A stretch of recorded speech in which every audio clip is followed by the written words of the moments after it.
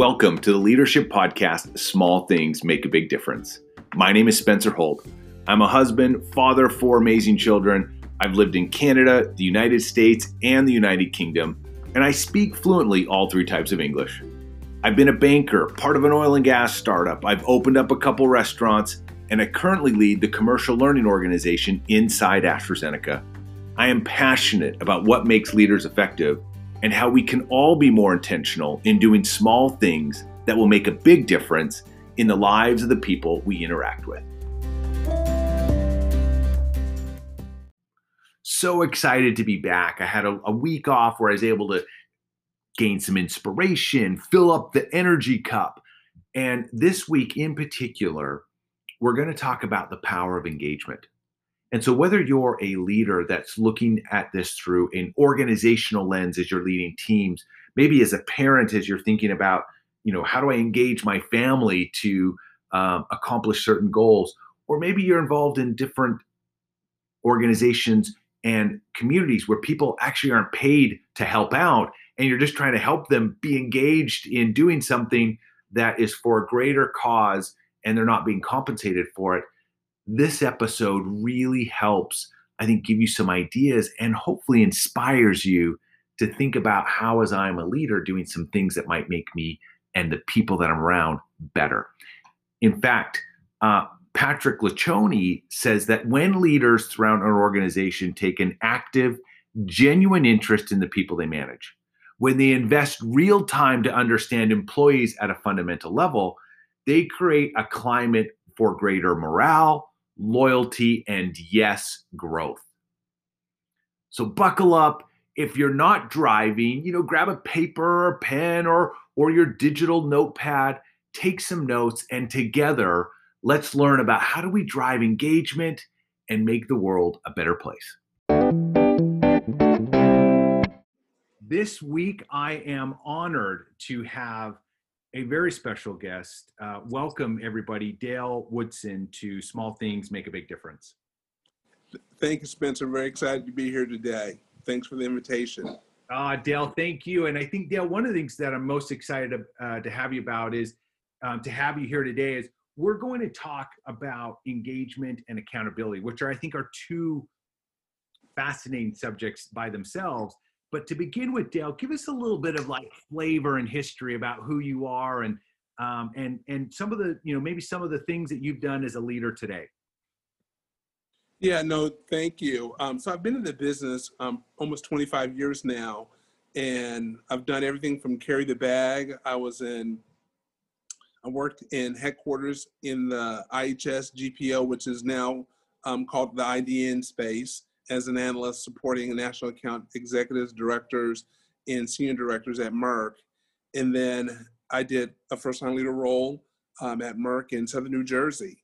And then from there, I did a role back in headquarters working in sales strategic planning on first-line leader effectiveness, which I thought was it was a very fascinating bit of work that I undertook for Merck & Company, and then did a role as national account executive as well, and then did a stint as a payer marketing director in the respiratory space, launching Dulera, working with Singulair as it was going off patent. And in addition to that, we had the other ICS, Aspenex, Fordil, which was our LABA.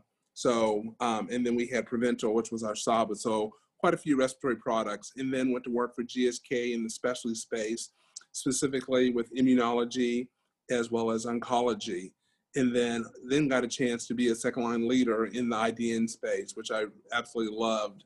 And then I joined AZ 5.5 years ago in Southern Texas on the inhaled side, and loved every bit of that, and then got an opportunity to go to biologics 3.5 years ago, and which was a great run, and then now EBD. So a fast 25 years feels like 25 minutes, quite frankly, just a blast, and more importantly, just a very exciting career. It's amazing. And give us a little context to beyond work, Dale. Give us, who's the man behind all the career moves? Is there a family? Are there friends? Tell us a little bit about that. You know what? I love that question because I'm usually I usually start with my family. So I am married. I've been married 24 years into this month, August 30th, to Patricia, and we have two sons. I shouldn't, they're sons because they're my stepsons, but they're older gentlemen. The oldest is an attorney in El Paso, Texas, and Joey is a physician in Rockford, Illinois. He's a pathologist, and they're both married.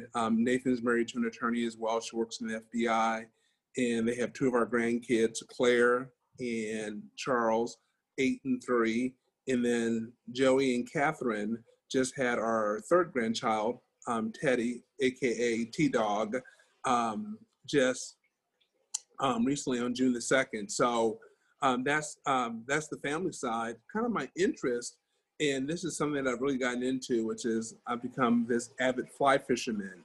And I try to tell people now, let's not make a mistake that I'm going to get a tent and head for the mountains. It's usually I have a guide that I pay, probably way too much money to take me fishing and put my flies and rods together and put me on fish, and they'll make sure I have a great day. And I really enjoy doing that. And I would say the other thing that I'm very passionate about is I love to eat, and I love to eat great food. And it doesn't matter if it's, 5-star fine dining or a slice of pizza at a great pizza restaurant. And Philadelphia is one of the places I love to eat. I love New York. I love Boston and the scene that I've seen there, in addition to LA and San Francisco, some of my favorite places to eat. And I would also say Chicago. So those are things that I love to do. And that's my kind of personal side, as well as kind of the things I enjoy to do, with my hobby. And I work out every day because, if I'm going to eat the way I do, I have to offset it with time in the gym. So that's kind of Dale Whitson in a nutshell. Oh my God, I love it. And you know what? The reason why I love learning a little bit more about your background is because that probably influences who you are as a leader, probably even more than some of the experiences you've had in your professional life. And so I'd love for you to talk a little bit. Before we jumped on the podcast, we talked a little bit around, Black Lives Matters, and that you are African American, and that you've been able to, as a leader, kind of excel and have this broad influence. And I think I'd love to just start out with, as we see these, as we continue to, I think, try to improve what we're doing in terms of individual biases and how we embrace diversity as inclusion. What's your role as you see that both within work and also in your family? Yeah, it's a great question. I think it's important to help people see that, we got to look beyond color, number one. And one of the things that I enjoy is an opportunity to take on these individuals that have somewhat of a narrow kind of perception of minorities. And quite frankly, one of the things that, that kind of brings a smile to my face is that once you get to know someone and they give you an opportunity to look beyond the color of your skin, what you quickly figure out is that, you're kind of just like me. You want to take care of your family, you want to be healthy, you want to be, someone that contributes to society, and you want the best for your kids. And I was like, ditto. My list is the same as yours. And I think it's impactful. And as I think about, two boys, and my boys, again, they're my stepsons, they're half Hispanic and half white.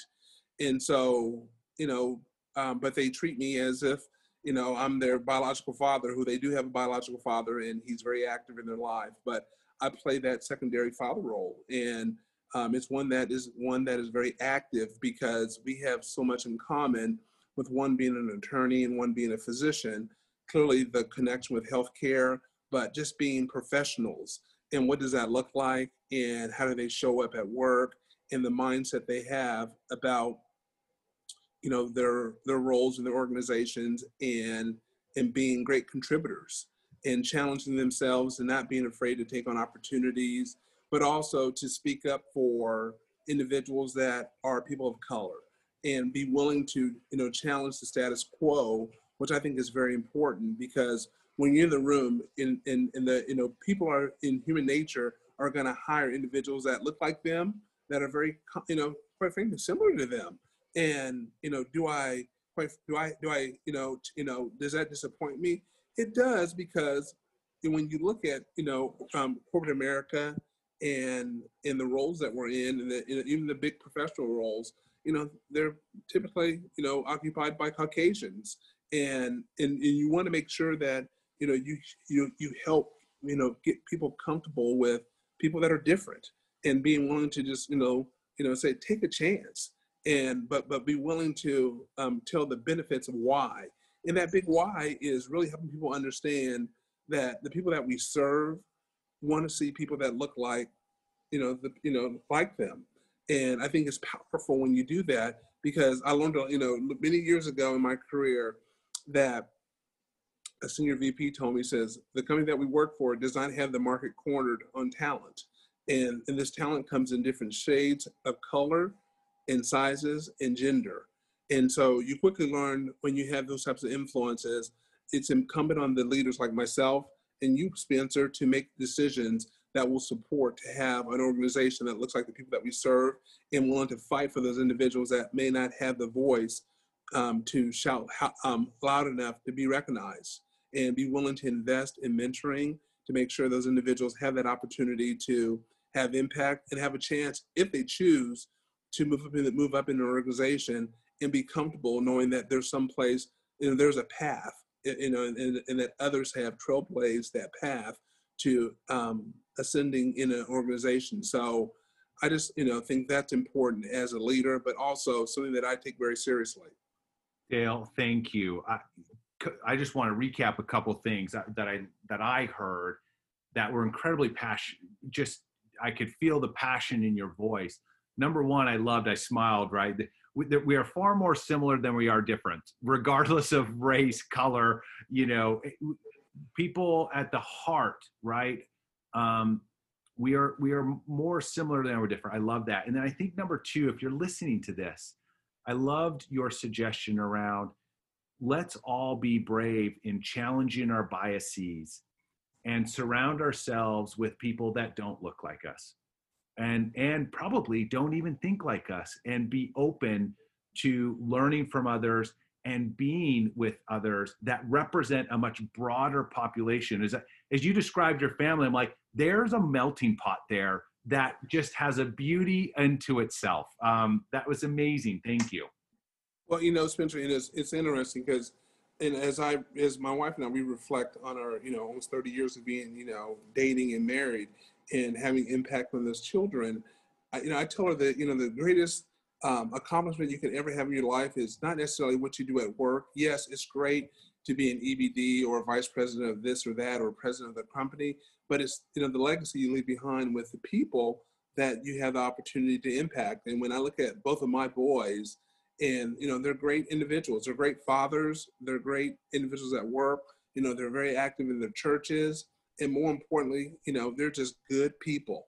And that's those are some of the things I'm most proud of. And I think that when you invest in people, quite frankly, most would say you got an African-American stepfather, you have a Hispanic mother, and you have two kids that are Caucasian Hispanic. Boy, is the world against you. And we never, ever allowed color to overcome in our relationship, and nor did it overcome and be a challenge for our stepsons. And quite frankly, it could have very easily we could have gone a completely different direction.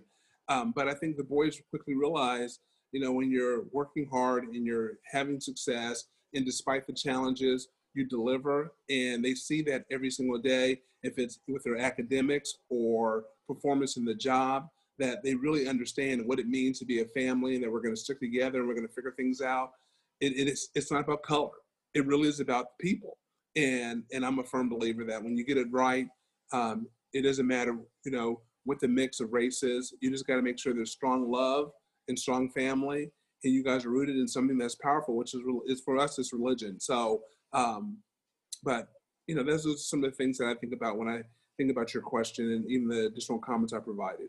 So powerful. It reminds me, I every once in a while I love to throw out book references, and Clayton Christensen wrote a book, How Will I Measure My Life? And so those that are listening, you might want to pick that up. But it speaks, Dale, to what you've just mentioned around, at the end of the day, no amount of success in a boardroom will measure up to the success or failure that you have in the home. And I think you've just eloquently kind of described your values and where you've placed it. And it kind of leads me, I think, to this next segment that when we said, well, what should we talk about today? And one of the things you mentioned was around like the power of engagement. It sounds like what you've been able to do in your own home through positive mindset and engaging people around a cause and to not let barriers get in the way. My guess is, Dale, I'd love to explore what you do as a leader inside your teams and the organizations you've been. How do you, define engagement, and what have you done in your leadership career about helping create that engagement with the teams that you're leading? Yeah, I love the question, Spencer. And yes, I'm a big engagement person, and I tell people I'm a people first leader. And when I talk about being a people first leader, I'm thinking about engagement, and that engagement occurs when you're making yourself available, and have that open door policy for people to come to you and make yourself available and have conversations, but not conversations to give people answers, but to have conversations and ask questions and help people think differently about how they're approaching problems, how they're solving this, and creating opportunities to put people in situations that they will stretch themselves, and which I think is a big part of the engagement, and and giving them opportunities to do the work that they eventually want to do in some cases, or put them in a situation that they're uncomfortable with, but with that safety net that if they fail, we're going to pick them up and put them back in the put them back on the tightrope. And I think that's important for people when you're thinking about engagement and asking people to take chances. And I've seen myself do that time and time again as a leader. And I am a huge proponent of development. I really am. And I'm a great example of it. In my career, I've been, for the folks that have engaged me and wanted to be part of my journey, it has been outstanding. And I think of individuals like Tosh Butts, Dominic Finelli, Leo Mendez, Mike Kelly,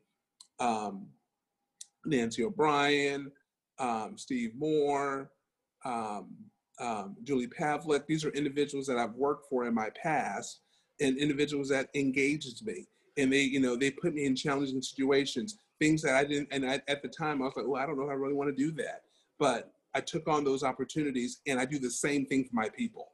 And it's a learned behavior, and it's one that I love, because the thing that I tell people, when you engage people and you put them in situations where they may not want to be, well, the cool thing is you get this productivity that is sometimes 180% greater than you would normally get. And I think that is fantastic. And it's doing the simple things by engaging people. And so I'm a big fan of this engagement piece. And it can be hard to do, because some folks, they want to be so controlling and they can't just let the talented people do what they are capable of doing. And quite frankly, I learned a long time ago, Spencer, I'm not the smartest guy in the room. I would say I'm smart, but I may not be the smartest guy in the room. So I'm going to put other people in position to do what they do well and set them up for success. And hopefully they grow as individuals, and we deliver on outstanding projects. And they see me as someone that's going to always, stress them and engage them and be a part of their journey. And I think it's a heavy commitment, but it's one that, as a leader, if you do that well, a lot of the other stuff that you're asking of that individual. I love this concept of the spillover effect that you will get, right? That when you engage and you give people an opportunity to explore, and what you get then, performance then happens, or execution then happens. So you're talking about this spillover effect. And I think one follow-up question for you, Dale.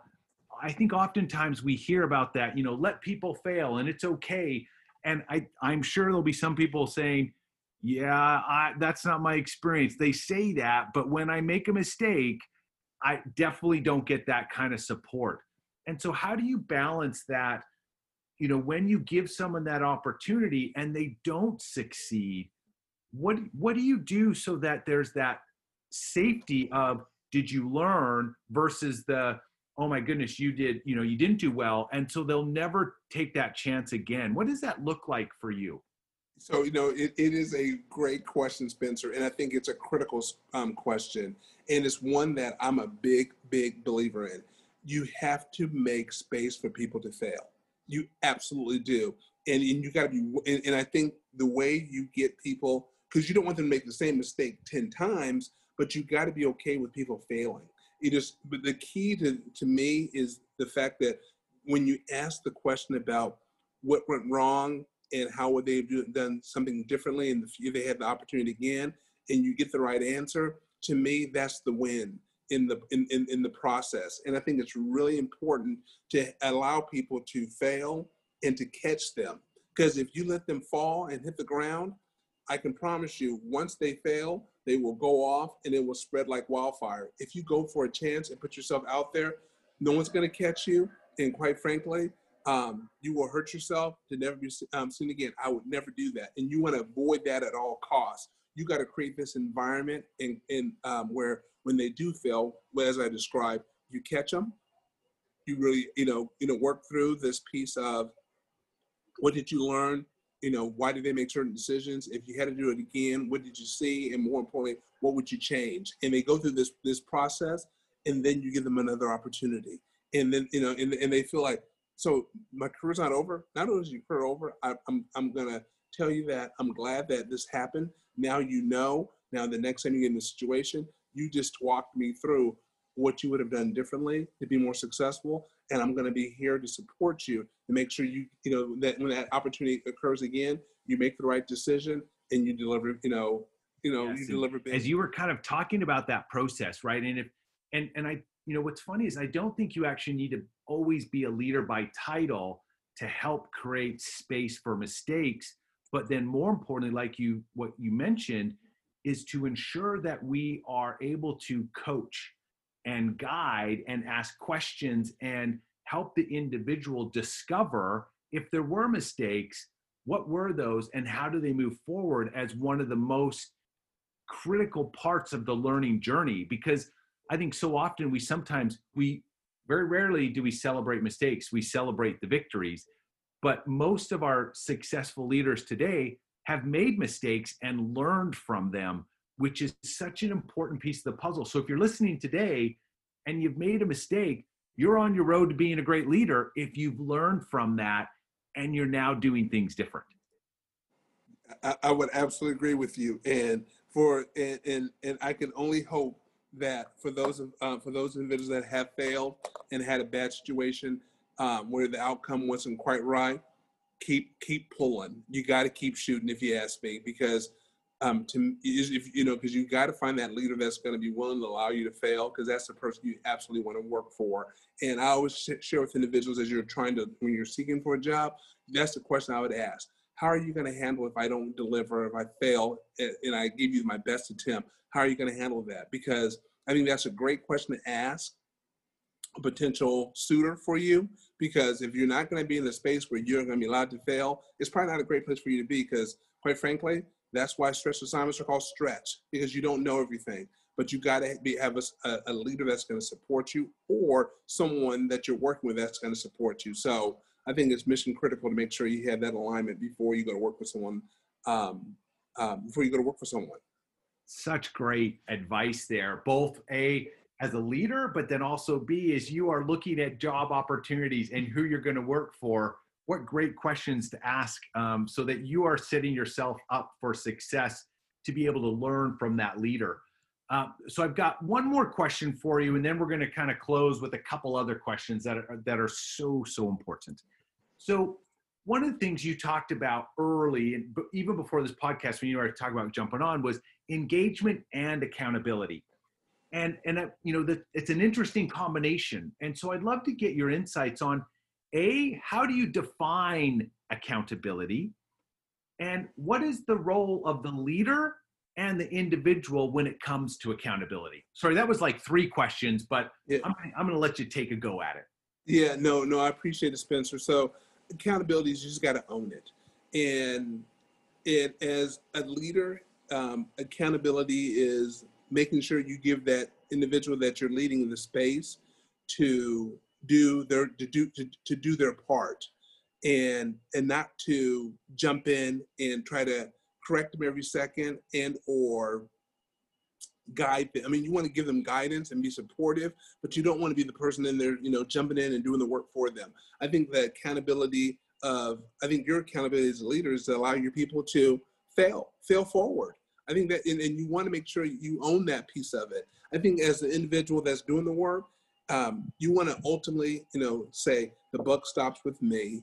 No excuses. I have to deliver. I'm going to do everything in my power to, make this thing happen without excuses. Because so often, it's easy for people to say, well, it didn't happen because this was the situation, that was the situation. And you want individuals to have that mindset that despite the challenges, we are going to figure out how to get this done. And owning it, in my opinion, is just that. And it's what you absolutely want from your people, 100%. And as I think about, that ownership is something that it's a learned behavior, because you got to have someone that is going to challenge you and stretch you to have this ultimate accountability for what is needed to be completed. And I think that's an important role of the leader as well, as to make sure that they hold that person to that accountability, what is agreed upon. So those are kind of my comments in regards to that question. I hope I answered all three questions. No, you did. And, we had Liz Wiseman on as a guest earlier around multipliers. She would, I don't know if she'd give you a hug. She'd definitely give you a high five, but she would be proud of you. As she talks often is, one of the key elements of a multiplier is to allow people to fail and to make mistakes. And so I think you're spot on, Dale. So are you ready for the hard questions now? Sure. Okay. If you were to have one last meal as a foodie, what food or meal would you eat? Wow. I would say, as scary as it sounds, and it would probably be fried chicken. And in great fried chicken, because if I'm going to eat, because as I think about all the fine meals, and I can think of many different restaurants that come to mind for me, but I would tell you one of my all-time favorite meals, if it's going to be my last one, is going to be fried chicken with some mashed potatoes and gravy and some green beans and coleslaw on the side, because that's usually how I love to have my fried chicken. And the more Southern, the better. So that would absolutely be my, if I had one meal, that's what my meal would consume of. I can literally see a picture of that right now. That I would join you for that meal. Yeah. The name of the podcast is Small Things Make a Big Difference. And so as we end, Dale, one of the things I'd love to hear from you is you think about your career and your life experiences. What is one small leadership thing that you do that you believe has made a really big difference in the lives of the people that you've interacted with? Spencer, you're probably going to chuckle because this is really a small thing, but it's one of the most powerful things you can do, is always say please and thank you. And I'm a firm believer that when you're asking for something, you always say please, and when something's done, you always say thank you. And those are some powerful words. Those three words are so powerful: please and thank you. And as a leader, you always want to make sure you're asking your people, no matter what level in the organization where you are, and you want to always say thank you, because everyone thinks it's about, well, you need to give them a pile of cash. Well, cash is nice, but just showing some appreciation for a job well done is very powerful. So I'm going to say please and thank you. Dale, I'm smiling at this. What a powerful lesson in terms of, and I love what you said, regardless of the level you're at or who you're interacting with, those words truly small thing, but make a big difference could not have been, just very well said. Dale, thank you so much for your time. You've been very generous from the insights to the very beginning all the way to the end. I'm confident those that are listening today have taken away some really great insights. Thank you for joining. Thanks, Mitch. Appreciate it.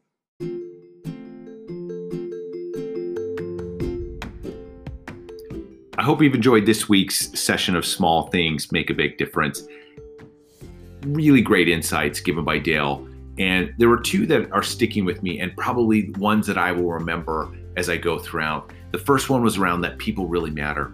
And that, you can say those words, but the reality is it's more important to feel them. And so think about you as a leader. Do people ultimately understand and do they feel that you care about them? What are the small things that you're going to do today, tomorrow, and in the future that really help individuals understand that you see past a position, but that you recognize them as the whole person and that they feel the amount that you care about them? The second was, and I love this, the simplicity of saying please and thank you, regardless of how senior you are or how small the ask or task. May we remember that it is the human kindness and the sincerity behind a please and thank you that is a small thing that can make a big difference in the lives that we interact with, in the communities that we serve in. Have a great week, everybody. Be amazing.